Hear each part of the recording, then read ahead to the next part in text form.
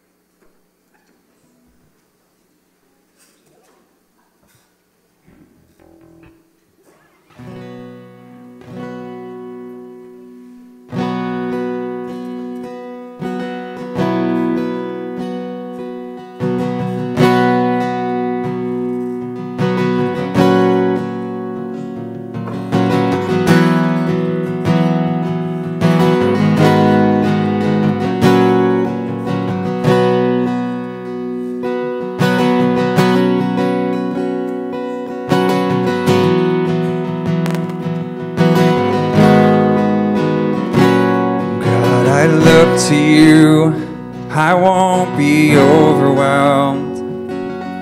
Give me vision to see things like you do. God, I look to you.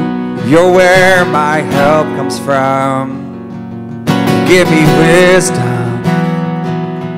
You know just what to do.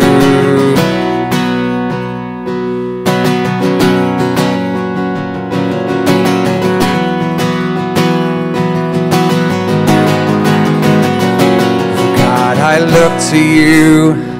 I won't be overwhelmed. Give me vision to see things like you do. God, I look to you. You're where my help comes from. Give me wisdom. You know just what to do. I will love you, Lord, my strength. I will love you, Lord, my shield. I will love you, Lord, my rock. Forever, all my days, I will love you, God. Good morning, everyone, and welcome to Liberty Church Northeast.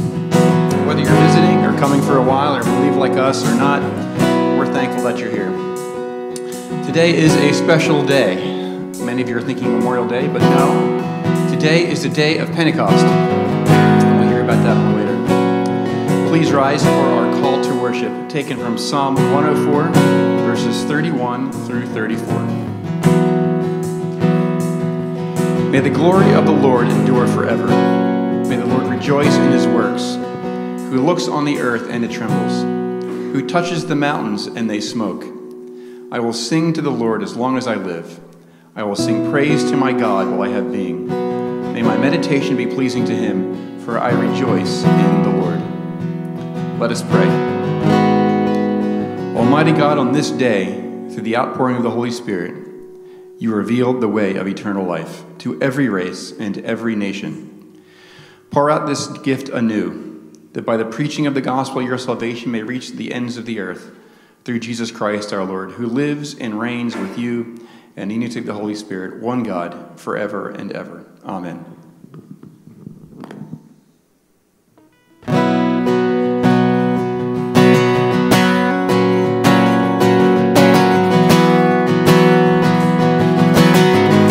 Let's tell him I look to you. God, I look to you. I won't be overwhelmed. Give me vision to see things like you do. God, I look to you. You're where my help comes from. Give me wisdom. You know just what to do. I will love. I will love you, Lord, my strength. I will love you, Lord, my shield. Yes, I will love you, Lord, my rock. Forever, all my days, I will love you, God. Yes, hallelujah, our God reigns. Hallelujah, our God reigns. Yes, hallelujah, our God reigns. Forever, all my days, hallelujah.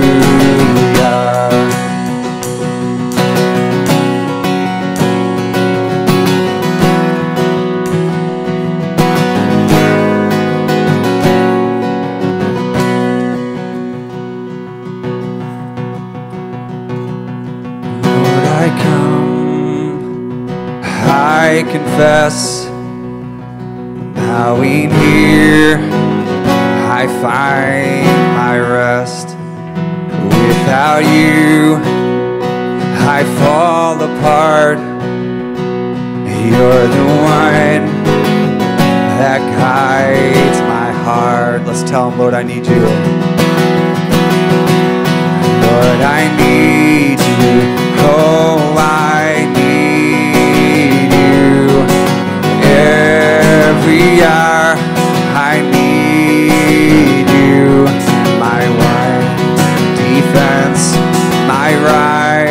righteousness.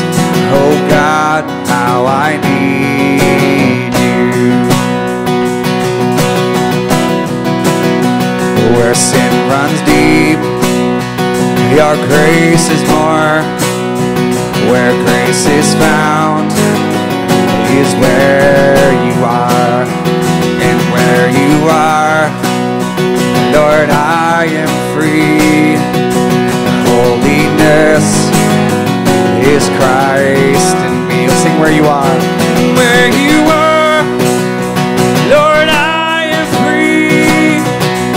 Holiness is Christ in me. Sing it to him. Lord, I need you. Oh, I need you. Every hour I need you. My word, defense, my righteousness. Oh God, how I need you. Teach my song to rise to you. When temptation comes my way, when I cannot stand, I'll fall on you.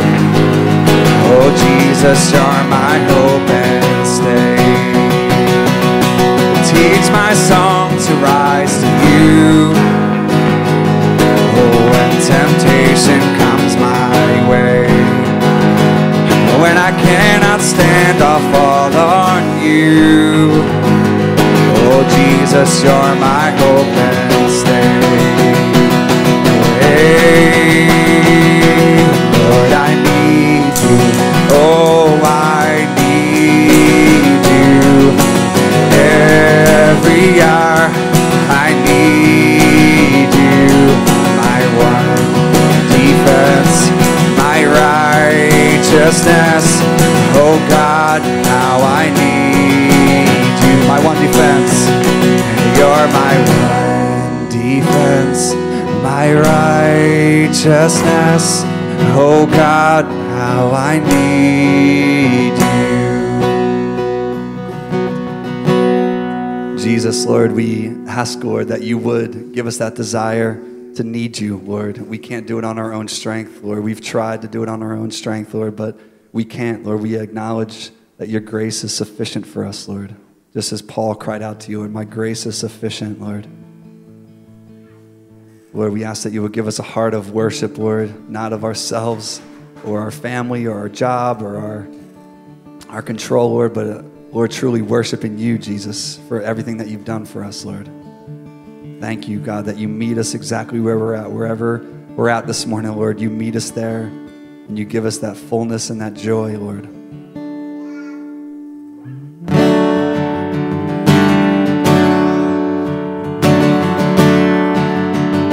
We'll sing, what is our hope? What is our hope in life and death? Christ alone, Christ alone. What is our only confidence? That our souls to him belong. What holds our days within his hand? What comes apart from his command? And what will keep us to the end? The love of Christ in which we stand. Oh, sing, oh, sing. Oh, sing. Hallelujah. Our hope springs eternal. Oh, sing. Hallelujah. Now and ever we confess Christ our hope in life and death. Truth can calm the troubled soul. God is good, God is good. Where is grace and goodness known?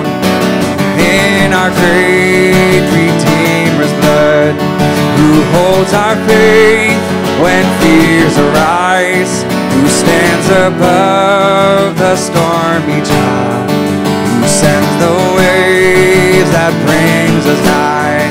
unto the shore, the rock of Christ. Oh, sing hallelujah, our hope springs eternal. Oh, sing hallelujah, now and ever we confess Christ our hope in life and death. Unto the grave, what shall we sing? Christ he lives, Christ he lives, and what reward will heaven bring? Everlasting life with him. Then we will rise to meet the Lord. Then sin and death will be destroyed, and we will feast in endless joy. Christ is ours forevermore. Oh, sing hallelujah, our hope springs eternal. Oh, sing hallelujah, now and ever we confess Christ our hope in life and death.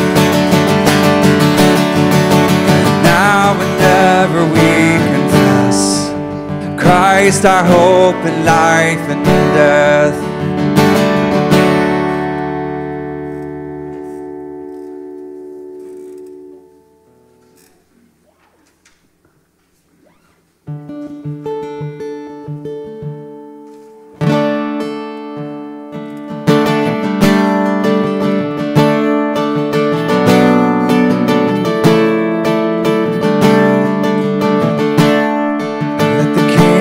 Of my heart be the mountain where I run, the fountain I drink from. Oh, he is my song. Let the King of my heart be the shadow where I hide, the ransom for my life. Oh, he is my song. You are good, you're good. Oh, you are good, you're good. Oh, you are good, you're good. Oh, you are good, you're good. Oh, let's sing the King of my heart. Let the King of my heart be the wind inside my sails, the anchor in the waves. Oh, he is my song. Let the King of my heart be the fire inside my veins, the echo of my days. Oh, he is my song. You are good, you're good. Oh, you are good, you're good. Oh, you are good, you're good. Oh, you are good, you're good. Oh, sing you're never gonna let me down. You're never gonna let me down. You're never gonna let me down. You're never gonna let me down. One more time. You're never gonna let me down. You are good. You're good. Oh, you are good. You're good. Oh,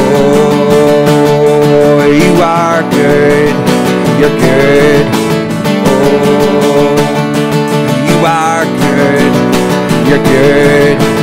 Oh, sing it to him. Good. Oh, you are good. You're good. Oh, you are good. You're good. Oh, you are good. You're good.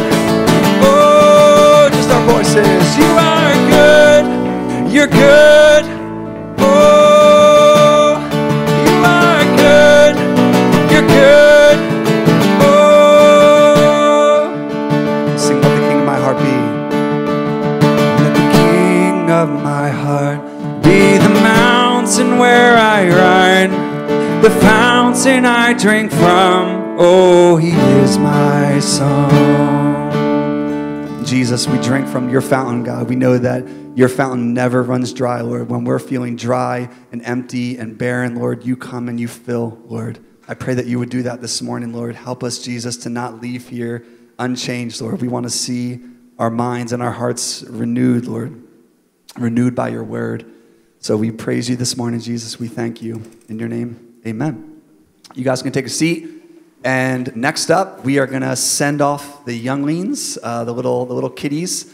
So if you are in kindergarten through 5th grade, my wife Serlin is in the back, and my daughter Ava. Yeah. So if you're in kindergarten through 5th grade, would you guys stand up, and we're going to do a blessing as you head off to your class and learn all about the Lord. So let's pray this. O Lord Jesus Christ, who took little children into your arms and blessed them, bless the children of this family that they may grow up in godly fear and love. Give them your strength and guidance day by day, that they may continue in your love and service to their lives' end. Grant this, O blessed Savior, for your own name's sake. Amen. All right, kindergarten through 5th grade. Go have fun. Not too much fun. Make good decisions. So my name is Zach, and I am an elder here. I'm also a worship director and husband to Serlin. That's the main role there. But if you're a visitor with us, we just want to welcome you, whether you are, from out of town or local, wherever you're at, basically, whether you're like a church person or a churchgoer or not. We just want to welcome everyone to Liberty Northeast. We're excited about what the Lord's going to do this morning. There are Let's Connect cards in front of you in the pew somewhere. Find them if you're new here and fill it out. We would love to get to know you some more in a non-creepy way, and just reach out and as a church and just be a part of our family here. So we have a number of things going on, though, at our church. The first thing is really cool. Kyle, one of our pastors here, and Laura had their baby. Woo woo! You guys can shout out there. Everything's great. Kyle texted us that the baby is doing phenomenal. Bryn, I believe is the name. So there we go, getting some nods. There we go, got that right. So yeah, we're just excited to welcome another baby into our church family. Another part of our announcements here is our Ordo calendar. Today is the day of Pentecost, right? So that's why the altar is dressed in red to symbolize the coming of the Holy Spirit. So the reason that the church calendar celebrates that is because it's the birthday of the church. Look at that. And so this date was originally celebrated by the Israelites, commemorating God giving Israel the 10 Commandments and the law. That was in Exodus, obviously. And then in Acts 2, we learned that on the same day, Jesus' promise to give the Holy Spirit was fulfilled when the Holy Spirit came down, right, and filled the room, right, in great tongues of fire to anoint the apostles and to found the church. The preaching of the apostles could be heard in multiple languages, and if you remember from the story, 3,000 souls were saved. All right? So that's why we celebrate the day of Pentecost today. Happy birthday, church. We're glad the church exists, right? The next announcement is we have a little bit of a location change in terms of where we hang out after the service. So if you're familiar with this hallway, we typically hang out in that room, and then you'll see me and other worship band members run into you with these mic stands, or we'll knock you out with something, or my son Judah will come for your ACL with some music stand, So to reduce the traffic flow right out here, we're going to have, starting around Father's Day, June 18th, which is weirdly close in the schedule. Starting June 18th, we're going to transition our fellowship and coffee area to the room at the end of the hallway. It's to the left of that kitchen, all right? So if you're visualizing that right now, it's just down the hallway. We're going to have some signages. There's going to be me and other elders and leaders kindly yell at you go that way. That way Third Reform can get their way in and we can get out of their way. So we kind of have two options, right? You can either fellowship outside, fellowship in that room where the sugar is and the coffee, right? That's where we got to go. So grab a snack, cup of coffee, enjoy some time together in the coffee room and outside while the weather's nice. All right, cool. If you have questions about that, Ask Dave. Just always ask Dave. That's the go-to there. Dave's like, don't ask me. All right. The next part of our worship service is our offering, right? So another way that we worship is by giving our finances as a grateful response to what Jesus has done for us. So as we continue, we're going to keep this passage in mind as we consider giving. So remember the words of the Lord Jesus, how he himself said, it's more blessed to give than to receive in Acts 20:35. And there are several ways to give, all on the screen, but I'll mention some here. You can do it online, libertynortheast.org/give. The offering boxes are at the back of the hallway there in a black box there on your way out the door. And then you can also do the, I don't know, it doesn't have like check written here, but we used to be able to do that. You could like mail in a check too. That's always fun. All right. So let's pray for our offering. If you guys could bow your heads, close your eyes as we continue. Yours, O Lord, is the greatness and the power and the glory and the victory and the majesty. For everything in heaven and on the earth is yours. Yours is the kingdom, O Lord, and you are exalted as head above all. All things come from you, O Lord, and of your own we have given you. Amen. So would you guys please stand? We're going to have our scripture reader come up. I'm going to read God's word, so let's have everyone stand up. And there's the mic right there for you.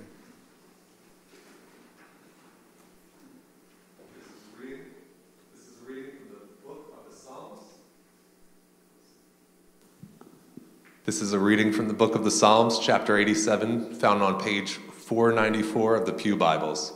Hear these words from the book that we love. A psalm of the sons of Korah, a song. On the holy mount stands the city he founded. The Lord loves the gates of Zion more than all the dwelling places of Jacob. Glorious things of you are spoken, O city of God. Selah. Among those who know me, I mention Rahab and Babylon. Behold, Philistia and Tyre with Cush. This one was born here, they say, and of Zion it shall be said, this one and that one were born in her. For the Most High himself will establish her. The Lord records as he registers the peoples. This one was born there, Selah. Singers and dancers alike say, all my springs are in you. This is the word of the Lord. Thanks be to God. You may be seated.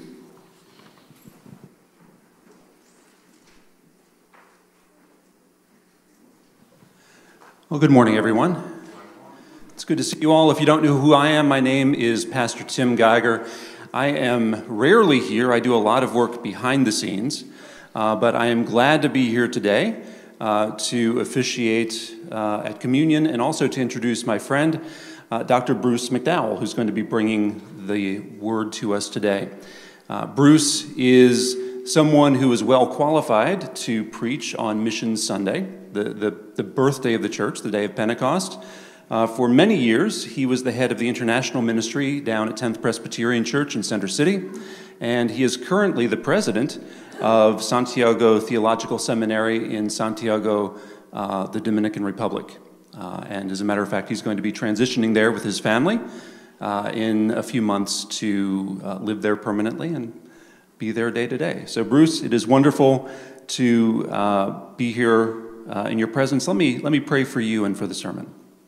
Father, we give you thanks that you are good to us. We thank you that you have given us your Spirit, and we thank you, Lord, that your Spirit writes your word on our hearts and makes it applicable to our particular circumstances and personalities. And so, Lord, I pray that you would work through Bruce this morning, and I pray that you would give him the grace to communicate your word clearly to us. I pray, Holy Spirit, that you would write your word on our hearts, that we would know you better and love you more. All this we ask in Jesus' name. Amen.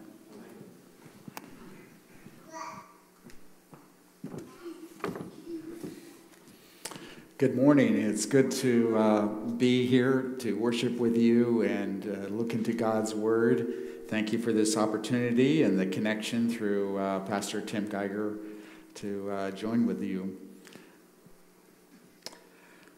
I'm here with my wife, Ann, and my daughter, Kalia, and we're going to enjoy the afternoon bike riding after this, so praise the Lord for spring. All right, look into the word that you just heard read from Psalm 87. In contrast with Islam, in which Allah is transcendent and unknowable, not even knowing his name, and he only indirectly communicates his will only in Arabic. The God of the Bible has his focus on a personal relationship through a covenant with his people that is communicated in everyone's language. That covenantal relationship in the Old Testament is focused on the presence of God in the midst of his people, first in the tabernacle and then in the temple. The temple was in Jerusalem, to which all the people of God came for worship and offered their sacrifices. There was a centripetal drawing of all God's people from all the families of the earth to become part of Zion, centralized in Jerusalem. Now, this changes in dramatic ways with the institution of the new covenant upon the arrival of the Messiah, whereby the gospel now goes outwardly to the ends of the earth, as we are filled with his presence. Now let's look at how this psalmist celebrates this new future world, our world city of ransomed people for God from every tribe, language, people, and nation, as we see in Revelation 5. God uses us to bring into his family people from the ends of the earth. When I went to preach at a small church on the outskirts of Monrovia, Liberia, I saw a couple of adolescent Muslim girls sitting nearby, and I invited them to come into the service, to which they agreed. And as I preached in a dark room packed with people, no electricity, so they had one candle in the room and somebody holding a flashlight for me to read my notes. And so the Spirit of God was moving that evening, and about 16 people responded in faith to the gospel, and including these two Muslim girls. God prepared their hearts, drew them in love, and thus they believed. Now let's see how this is the fulfillment of Psalm 87. The title of this psalm attributes it to the sons of Korah, who were descendants of Levi through Kohath. Their assignment was to be the gatekeepers and musicians in the temple. So the psalm was used for singing and worship, as with the rest of the psalms. And although not stated, the occasion of writing this psalm may have been when the first temple was built in Jerusalem, or for one of the 3 annual pilgrimages when they had festivals in which the believers came throughout the Israelite nation, country, and also proselytes would come. That is, foreigners who acknowledged the God of Israel, and they joined into that temple worship. Now, on the holy mount stands the city he founded, our psalm says. The city is in the hill country of Judea, and praise is given to God for the city he founded in the place where he dwells. The Lord is its true foundation and strength. Zion is a poetic reference to Jerusalem used by the prophets when spiritual significance is attached to the city. It is where God dwells with his people in the temple. It is a metaphor for all the chosen people of God. And when we're told the Lord loves the gates of Zion, although used as a poetic reference to Zion, it is speaking of access to the worshipers into the city and temple to establish or renew their relationship with God, particularly during those 3 annual festivals. As a psalm of accents states, our feet have been standing within your gates, O Jerusalem. Now this reminds us of the saying of Jesus, I am the door. If anyone enters by me, he will be saved and will go in and out and find pasture. I came that they may have life and have it abundantly. So now, instead of a physical gate giving access to a magnificent building that represents paradise, we enter through Jesus to true worship. This is explained in the Gospel of John.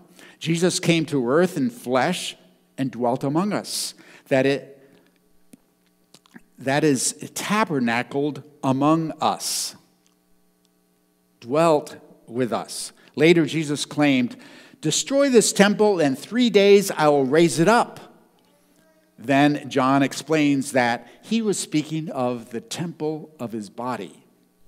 Jesus stated further, "I am the way and the truth and the life. No one comes to the Father except through me." So all the nations enter into worship, or true worship, through coming to Jesus by faith. Although God loved the other cities in Israel, he chose Jerusalem as a place to have his temple built.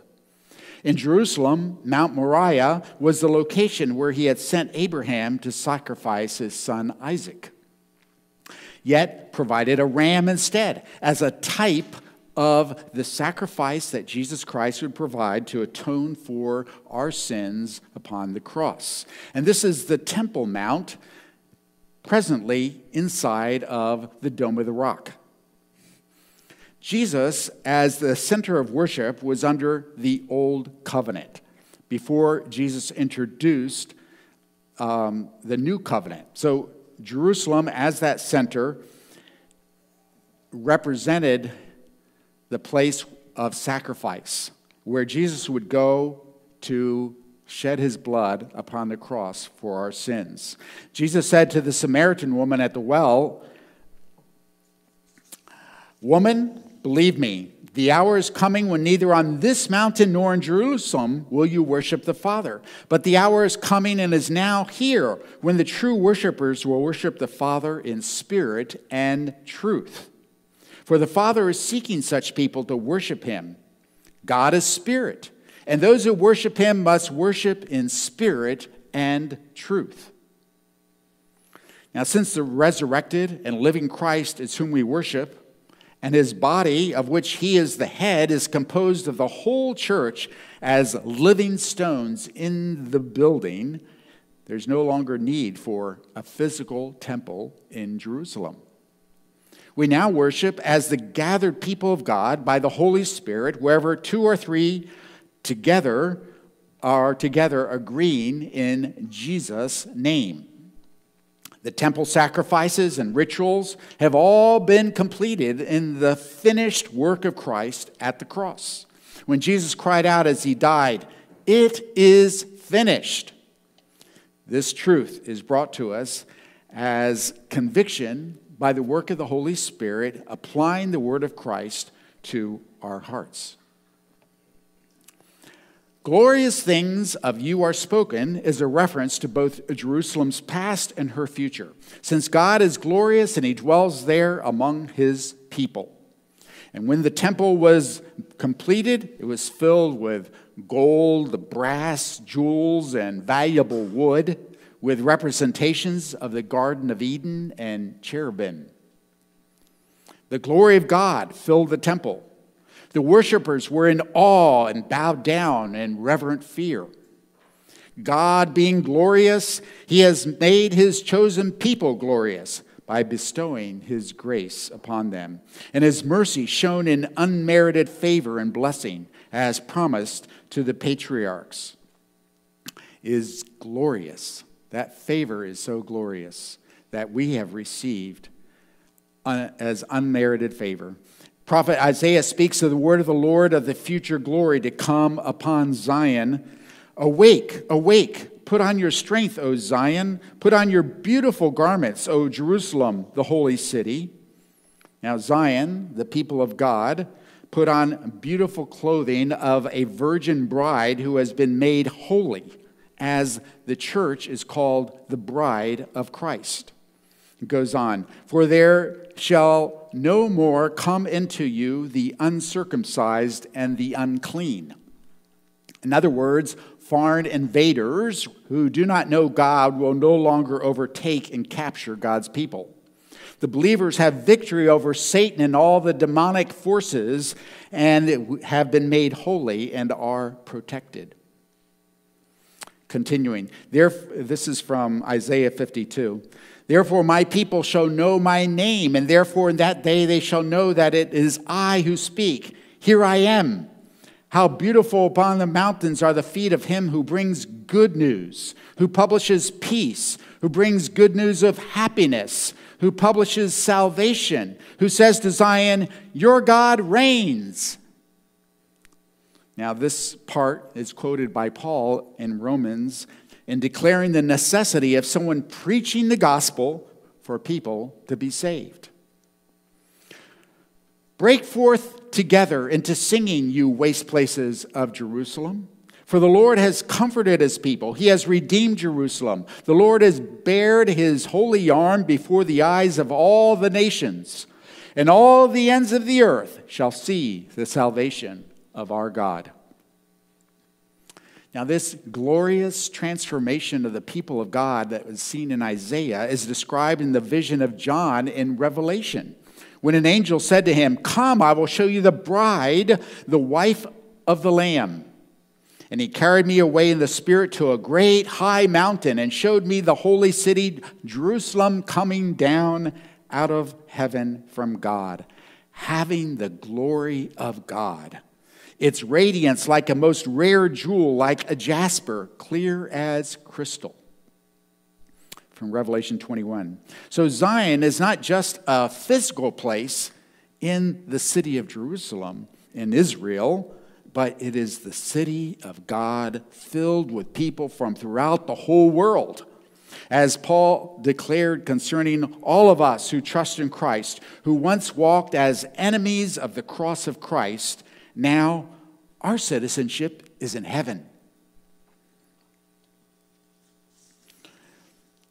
After mentioning the glorious things spoken of the city of God, the psalmist goes on saying, among those who know me, I mentioned Rahab in Babylon. Behold, Philistia and Tyre with Cush.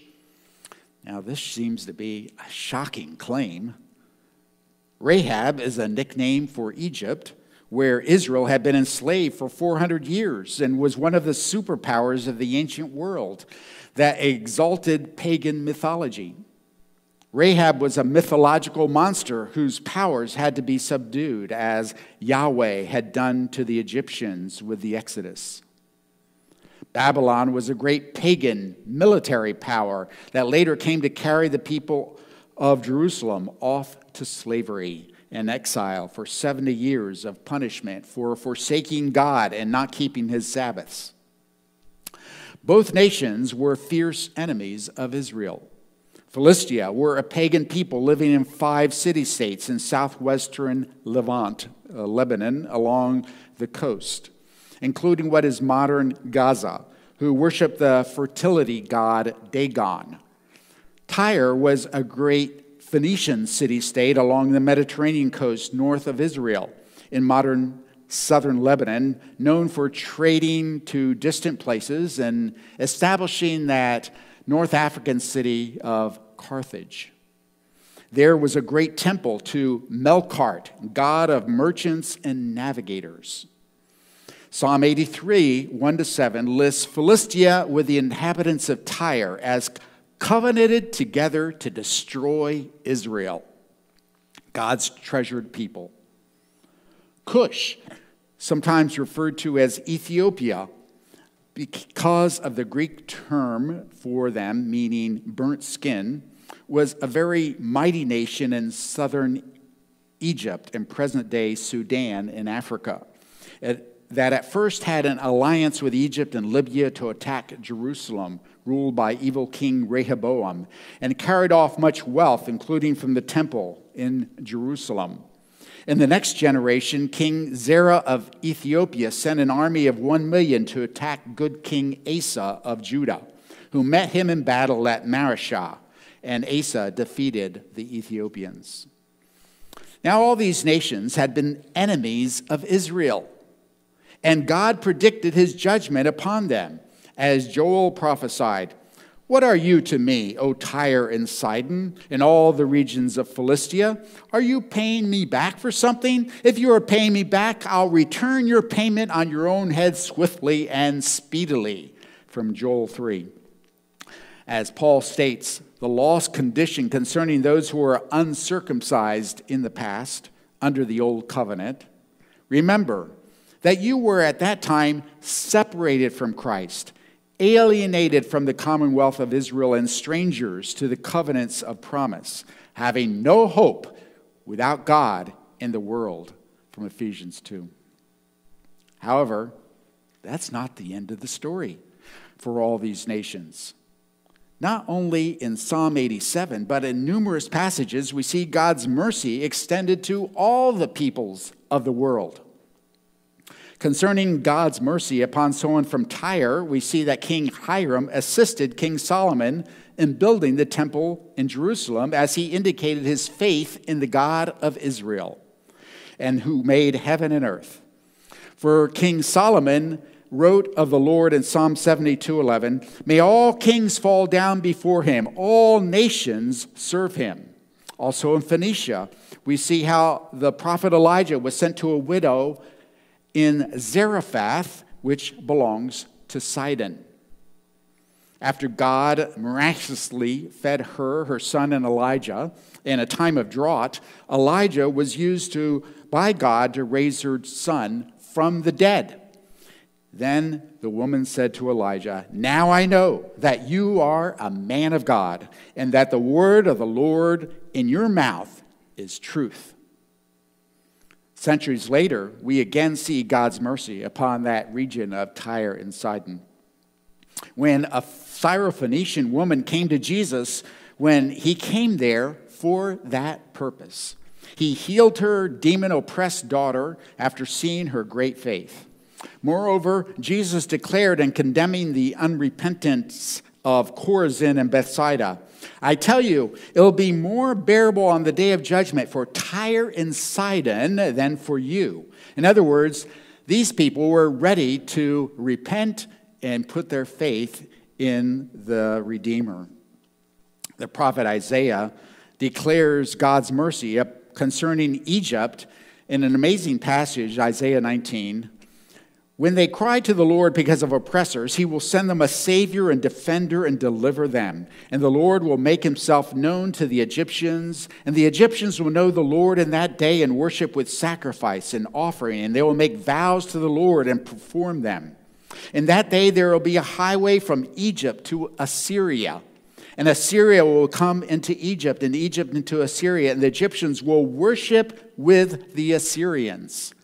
And in that day, Israel will be the third with Egypt and Assyria, a blessing in the midst of the earth, whom the Lord of hosts has blessed, saying, 'Blessed be Egypt, my people, and Assyria, the work of my hands, and Israel, my inheritance.'" What an amazing promise. Besides the gospel light in Jesus as a child being called out of Egypt to move to Nazareth. Tradition and history tells us that the gospel is first established in Egypt through Mark, to which the Coptic church there traces its origin. It is in Alexandria, Egypt, where Athanasius served as bishop and became a champion of orthodoxy on the Trinity, the nature of Christ, in the canon of Scripture in the 4th century. The early church had a stronghold in Syria, where the New Testament was first translated into another language called Syriac. An oracle came from God through Isaiah concerning a nation beyond the rivers of Cush. Isaiah 18, "At that time tribute will be brought to the Lord of hosts from a people tall and smooth, from a people feared near and far, a nation mighty and conquering, whose land the rivers divide, to Mount Zion, the place of the name of the Lord of hosts." Now, this is a prophecy that the Ethiopians and Nubians, or modern-day Sudanese, would also worship the Lord. This prophecy begins to be fulfilled first when Ebed-Melech, an Ethiopian eunuch serving the king of Judah, rescued Jeremiah from dying in a cistern where he was held prisoner. Now, this act demonstrates his faith in the Lord and belief in Jeremiah's message. Then, as the early church began to spread, evangelist Deacon Philip explained the gospel to the Ethiopian Cushite eunuch who had come to Jerusalem to worship and baptized him upon professing faith. This eunuch is attributed to be the founder of the ancient Ethiopian Coptic Church. Prophet Zechariah prophesied, "Many peoples and strong nations shall come to seek the Lord of hosts in Jerusalem and to entreat the favor of the Lord. Thus says the Lord of hosts, in those days 10 men from the nations of every tongue shall take hold of the robe of a Jew, saying, 'Let us go with you, for we have heard that God is with you.'" Zechariah 8. 10 men represents a complete group. They come from the nations of every tongue.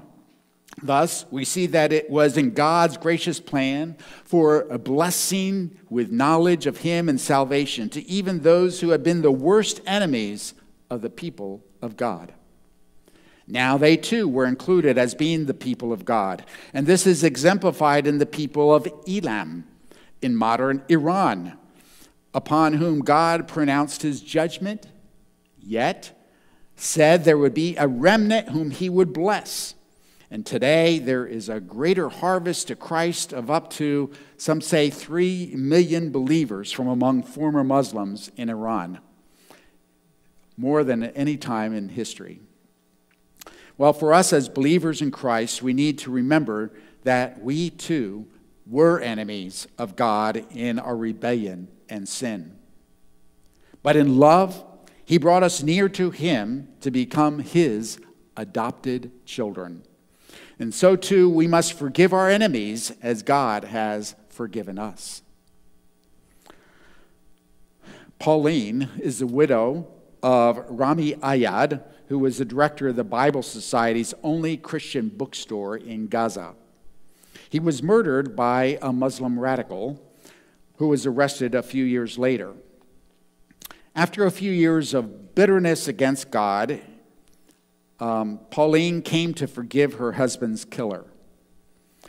She prayed for a blessing in his life.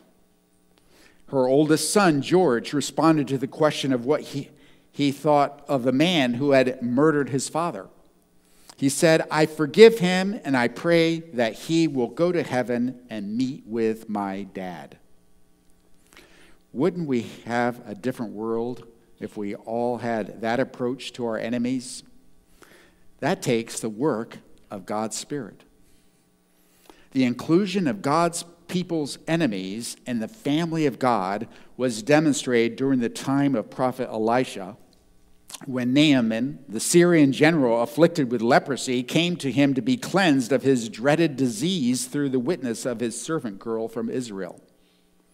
After he saw that God cleansed him, after dipping 7 times in the Jordan River, Naaman said, "For from now on your servant will not offer burnt offering or sacrifice to any god but the Lord." Jesus referred to the example of the healing of Naaman as a sign of God's love and salvation even for pagan peoples around Israel. The prophecy of Zechariah and Joel too found fulfillment on the day of Pentecost, celebrated today, when people from many tongues and nations were gathered in Jerusalem, and the Holy Spirit fell upon them. It was the beginning of that great ingathering of the Gentiles with Jews into the household of God. And upon cleansing the temple, Jesus said to the Jews, quoting from Isaiah 56:7, Is it not written, my house shall be called a house of prayer for all the nations," or all peoples? God's intent, even before the new covenant era inaugurated by Jesus, was that people from every people group would be part of His family. God had blessed the nation of Israel that they might bring His blessing to all the peoples of the world. We see that stated in Psalm 67. "May God be gracious to us and bless us and make His face shine upon us, that your way may be known on earth, your saving power among all nations." Now, this final phrase refers not to just nations, but to families and individuals. Jesus' final command in Matthew 28:19, called the Great Commission, was to the disciple, in Greek, panta ta ethne, commonly translated as all the nations. However, we often mistakenly think of nations as meaning political nations that would include many ethnicities. But just having a Christian witness within a political nation does not mean you have reached all the people groups within the nation. The use of this phrase in both the Old and New Testaments is usually meaning not individuals, but ethnic or people groups. When God made his promise of blessing to Abraham, he said, "In you all the families of the earth shall be blessed." The way this is translated in Acts 3:25, when quoted by Peter in his sermon, it uses a word that specifies a people group, such as a tribe or a clan. Whereas when Paul quotes the promise to Abraham in Galatians 3:8, he uses the words that salvation would come through his descendant, Jesus Christ, to all the families. This idea of the gospel going to all the families or clans of the earth is emphasized in Psalm 22. All the ends of the earth shall remember and turn to the Lord, and all the families of the nations shall worship before you. For kingship belongs to the Lord, and he rules over the nations. Again, we see the same in Psalm 96. Ascribe to the Lord, O families of the peoples, ascribe to the Lord glory and strength. When speaking of families in these passages, it doesn't mean that it doesn't mean a nuclear family, but to the larger grouping of clan or tribe. Thus, in Revelation 5:9, we see that Christ the Lamb was worshipped in song. For you were slain, and by your blood you ransomed people for God from every tribe and language and people and nation. Thus, this concept should be part of our mission strategy in reaching the whole world with the gospel. As Jesus prophesied in Matthew 24, and this gospel of the kingdom will be proclaimed throughout the whole world as a testimony to all nations or all the ethnicities, and then the end will come. It is an astonishing statement when the psalmist says, "This one was born there." That means they had full rights of citizenship. They had been adopted into the family and household of God, obtaining all its rights and privileges. The idea is restated again slightly differently. This one and that one were born in her. And here the psalmist seems to be emphasizing the diversity of peoples included in the covenant family of God from all over the world. As John saw in his vision of the New Jerusalem, they will bring into it the glory and honor of the nations. God is still fulfilling this vision for his people, being called from every people group. I made a 3-week trip to northern Thailand where I preached in numerous villages of the Karen people. And in one of those villages, we had to cross a small river, driving over some long logs. And after preaching with translation into Karen, there was a woman that came to believe who had just arrived in the village that morning, visiting from another remote village in which you could only get there by foot through a trail going through the jungle. And she had never heard the gospel before in her remote, unreached area. Yet God had arranged for her to be there at that time that I brought the gospel to her. And on the same trip, I preached at a large conference that had large speakers for thousands present to hear. And a deaf man stood there near the speaker and heard the translated message. He came up to me afterwards to say that he had lost his hearing in an accident. But standing by that big loudspeaker, he could understand. So he too came to believe. God uses us to accomplish his purposes to reach those who seem most unlikely to be reached. The psalmist continues to determine who he is, who is doing this marvelous work. For the Most High himself will establish her. Salvation is all the work of God, of our sovereign God. He planned for it and executed it through the glorious work of Christ's death and resurrection on our behalf. The psalmist continues, the Lord records as he registers the peoples. This one was born there. I witnessed how God orchestrated events to bring another one of his called people into his family when my deceased wife and I visited Beijing in 1994. We met up with Dr. Fang, a visiting scholar who had done research in Philadelphia. Although he had studied English and the Bible with us, he did not profess faith. However, he brought along with him on our tour of the Great Wall and the Ming tombs near Beijing a young man studying traditional medicine. He had joined a meeting with a Christian group at his university campus, but still had a lot of questions. So that whole day, we discussed his questions about faith in Christ. And by the end of the day, I challenged him to give his life to Christ. He asked his uncle's permission, and then he made a prayer of faith and trusted in Christ. And we saw how God arranged this even before we had planned our trip to China. God's predestinated purpose of saving his chosen people gradually becomes fulfilled as and more peoples of the world come to saving faith through hearing the gospel.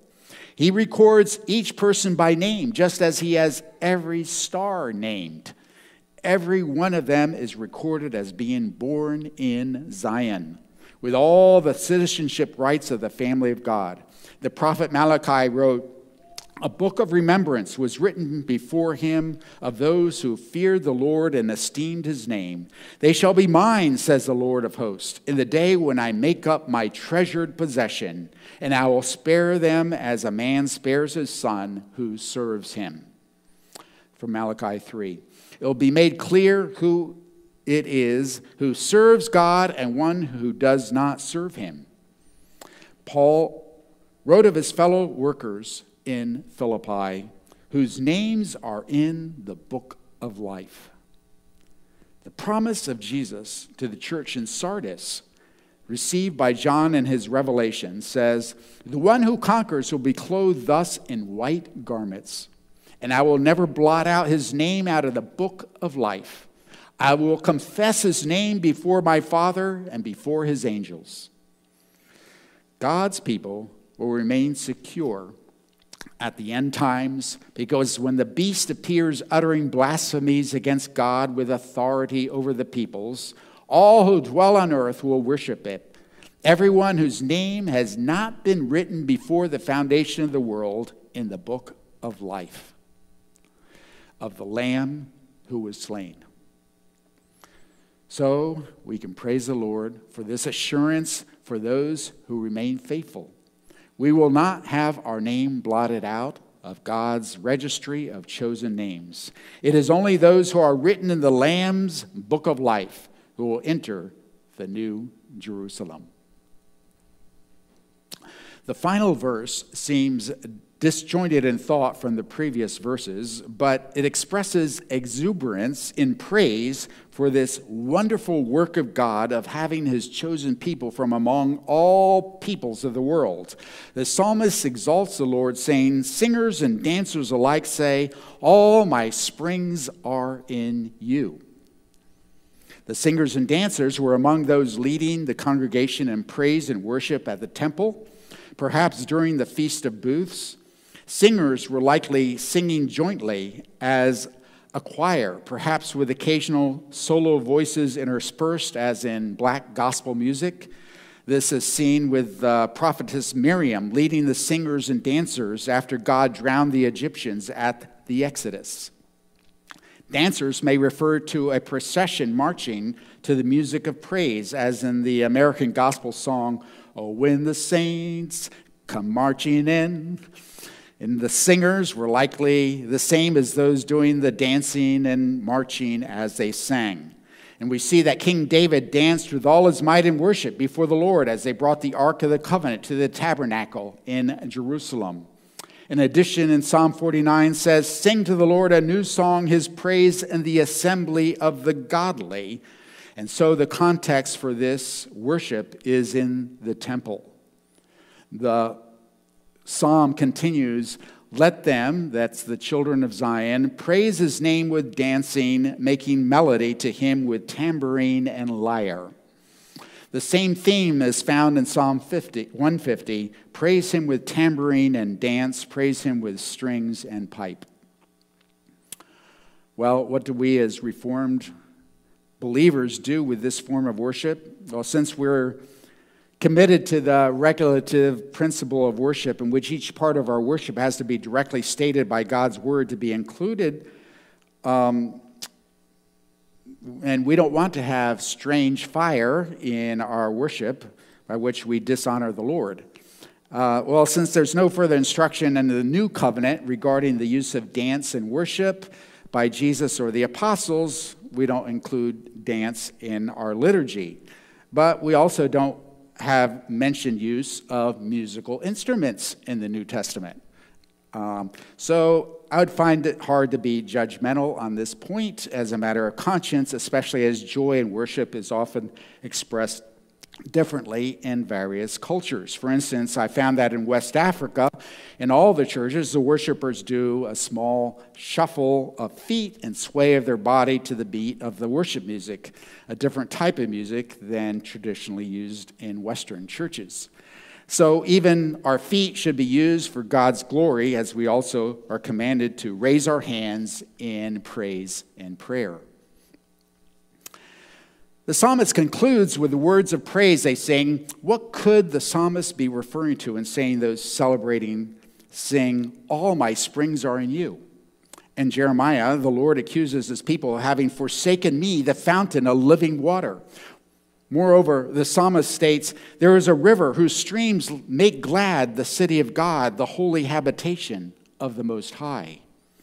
One of the three great Jewish festivals was the Feast of Booths, a joyful celebration of the ingathering of crops in commemoration of the Israelites living in tents for 40 years in the wilderness. And during the festival, water was drawn from Siloam and poured upon the temple altar to celebrate God providing water out of the rock in the wilderness at Meribah. When Jesus went up to Jerusalem for the Feast of Booths, on the last day of the feast, the great day, Jesus stood up and cried out, "If anyone thirst, let him come to me and drink. Whoever believes in me, as the scripture has said, out of his heart will flow rivers of living waters." Now this he said about the Spirit, whom those who believed in him were to receive. Here Jesus is claiming to be the rock out of which flows streams of life-giving water, living water, as he anticipated giving us his Holy Spirit, beginning with the day of Pentecost. Paul confirmed this in writing to the Corinthians, saying of the Israelites in recalling the water that gushed forth when Moses hit the rock. For they drank from the spiritual rock that followed them, and the rock was Christ. Zechariah, too, had prophesied of the coming of the Spirit, figured as a fountain or spring of water. "And I'll pour out on the house of David and the inhabitants of Jerusalem a spirit of grace and pleas for mercy, so that when they look on me, on him on whom they have pierced, they shall mourn for him." Also, John indicates this prophecy is fulfilled when Jesus was crucified and pierced in his side with a spear. And Zechariah continues, "On that day there shall be a fountain opened for the house of David and the inhabitants of Jerusalem, to cleanse them from sin and uncleanness." So this spring of running water is necessary for ritual purification and represents a cleansing from sin by the flowing blood of Jesus on our behalf. Through repentance and faith, we are made holy.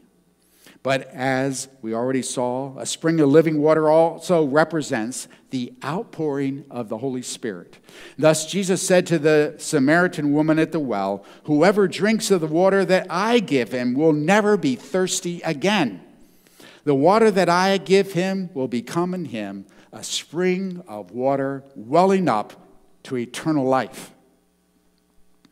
This healing and life-giving flow of water is pictured in John's revelation of what we can expect in heaven.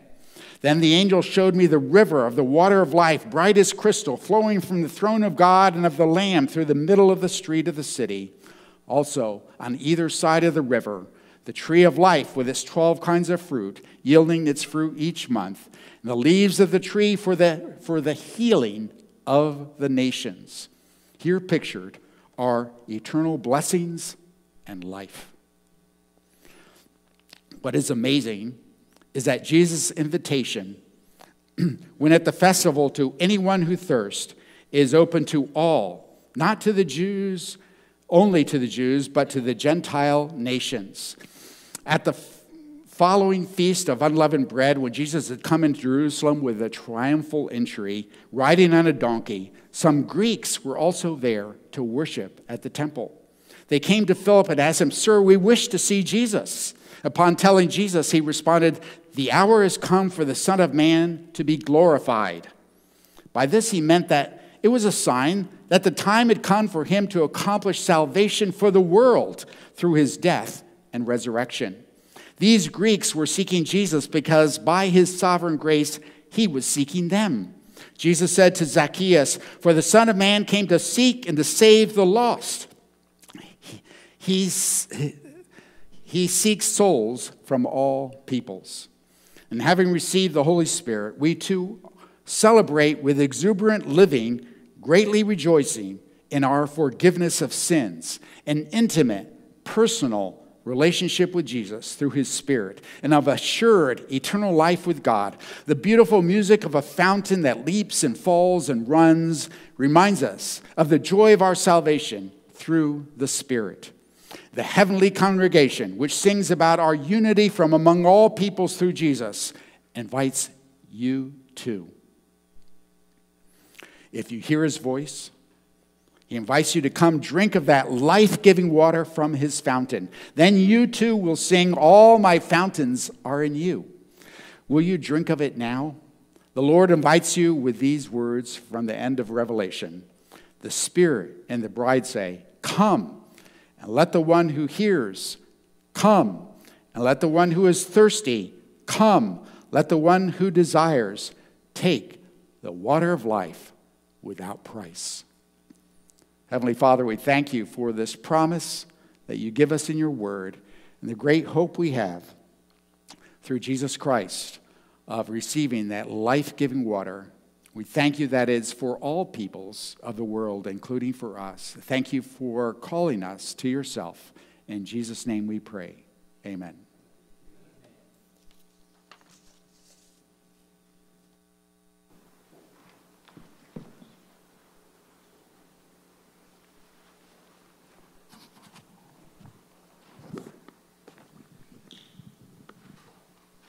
Well, as Pastor Bruce so aptly reminded us in his sermon, the day of Pentecost was a day when the Lord sent his Spirit on his people, not only to empower us to be messengers of this new covenant into the world, but he sent his Spirit into us in order that we would be made more and more completely members of the body of Christ. The work of the Spirit in us identifies sin in our lives and gives us the grace and the desire to repent of it.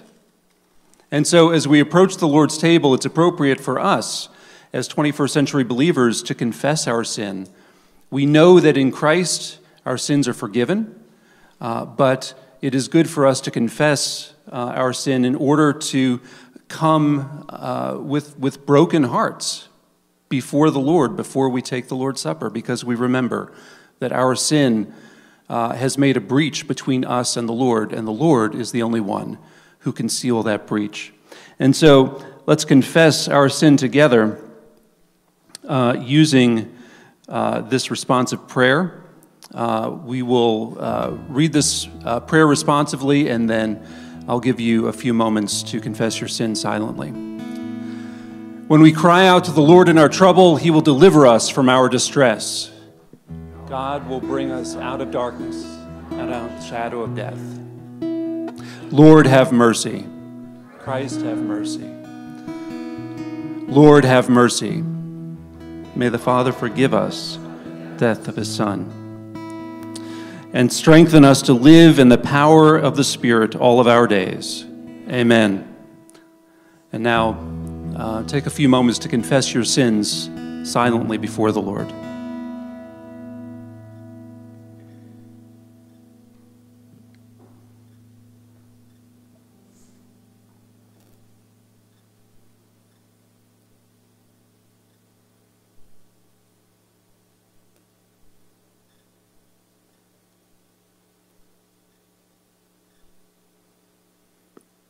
Amen. Look up and hear these words of assurance. If we confess our sins, he is faithful and just to forgive us our sins and to cleanse us from all unrighteousness. We have been made holy through the sacrifice of the body of Jesus Christ once for all. This is God's gospel promise, to forgive our sins and give us eternal life by grace alone because of Christ's one sacrifice finished on the cross. Amen. And now I encourage you to stand and let's proclaim together our faith using these ancient words written to describe who God is and how good he is to us. I believe in God, the Father Almighty, maker of heaven and earth. I believe in Jesus Christ, his only Son, our Lord. He was conceived by the Holy Spirit and born of the Virgin Mary. He suffered under Pontius Pilate, was crucified, died, and was buried. He descended to the dead. On the third day, he rose again. He ascended into heaven and is seated at the right hand of the Father. He will come again to judge the living and the dead. I believe in the Holy Spirit, the Holy Catholic Church, the communion of saints, the forgiveness of sins, the resurrection of the body, and the life everlasting. Amen. Please be seated. We come to communion and we're reminded that this sacrament is not something that is merely a symbol of what Christ has done for us. This is something that is meant to encourage our faith. And one of the things that we heard from Pastor Bruce in his sermon is that one of the functions of the Holy Spirit at work in our lives today is to strengthen our faith to believe that the blood and the broken body of Jesus have enduring effects for us today. And so as we take the earthly elements of crackers and wine or juice, we remember what the Lord has done for us, yes, but the Holy Spirit also gives us the faith to believe that Jesus really did die, that he gave himself up. And the most precious sacrifice, the most perfect sacrifice that could have ever taken place, took place 2,000 years ago in order to redeem us from our sins. And it's through Christ's sacrifice that we have been engrafted into his body. It's through the work of Jesus on the cross that we have been made residents and citizens of Zion. And that's what the Spirit does.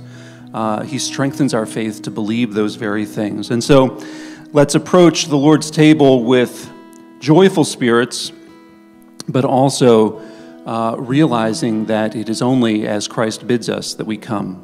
And so the Lord be with you. Lift up your hearts. Let us give thanks to the Lord our God. It is right to give him thanks and praise. Together we proclaim the mystery of the faith. Christ has died, Christ is risen, Christ will come again. Christ, our Passover, has been sacrificed for us. Therefore, let us keep the feast. Alleluia. The gifts of God for the people of God. Hear these words from 1 Corinthians 11. For I received from the Lord what I also delivered to you, that the Lord Jesus, on the night when he was betrayed, took bread, and when he had broken it, He gave it to them and said, "This is my body, which is for you. Do this in remembrance of me."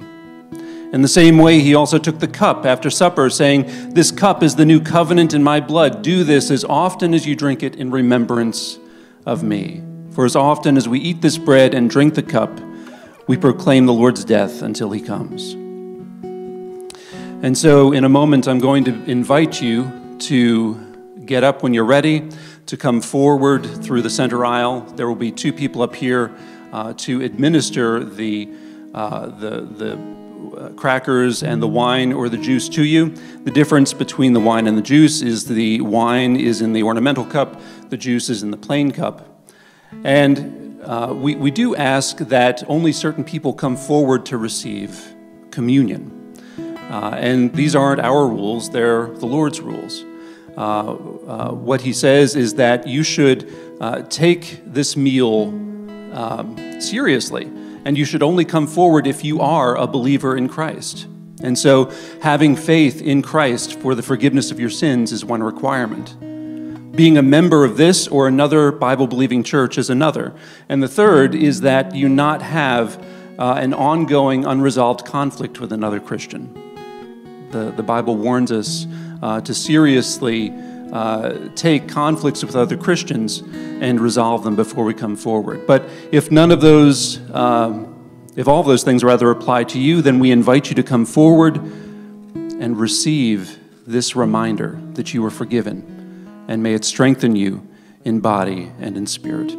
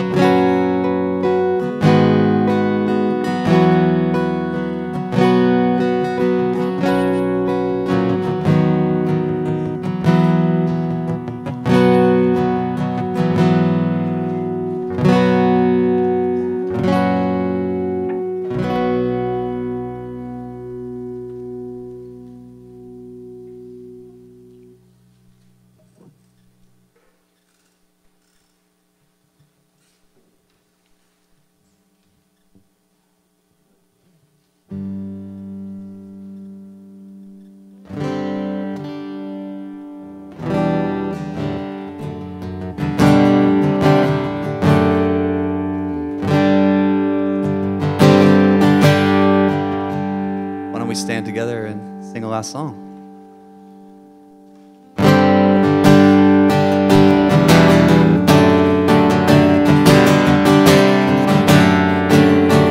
Christ alone. Christ alone, my hope is found.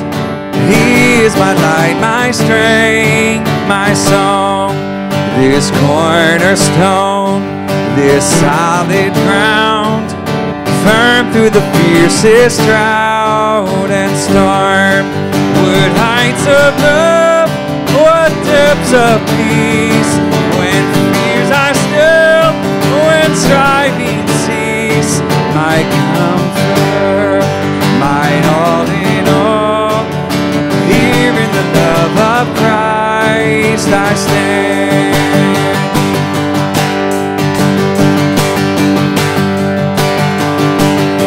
There in the ground,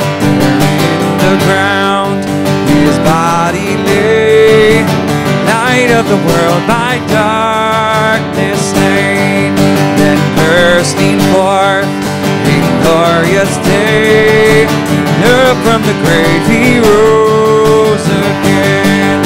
And as he stands in victory, since curse has lost its grip on me, for I am his and he is mine, bought with the precious blood of Christ. No guilt in life, no fear in death. This is the power of Christ in me. From life's first cry to final breath, Jesus commands my destiny. No power of hell, no scheme of man me from his hands till he returns or calls me home. Here in the power of Christ I stand. No guilt in life, no fear in death. This is the power of Christ in me. From life's first cry to final breath, Jesus commands my destiny. Amen. Thank you, Jesus.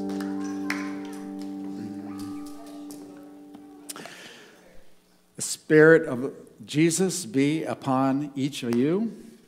And now to him who is able to strengthen you according to the gospel and the preaching of Jesus Christ, according to the revelation of the mystery that was kept secret for long ages, but has now been disclosed, and through the prophetic writings has been made known to all nations, according to the command of the eternal God, to bring about the obedience of faith.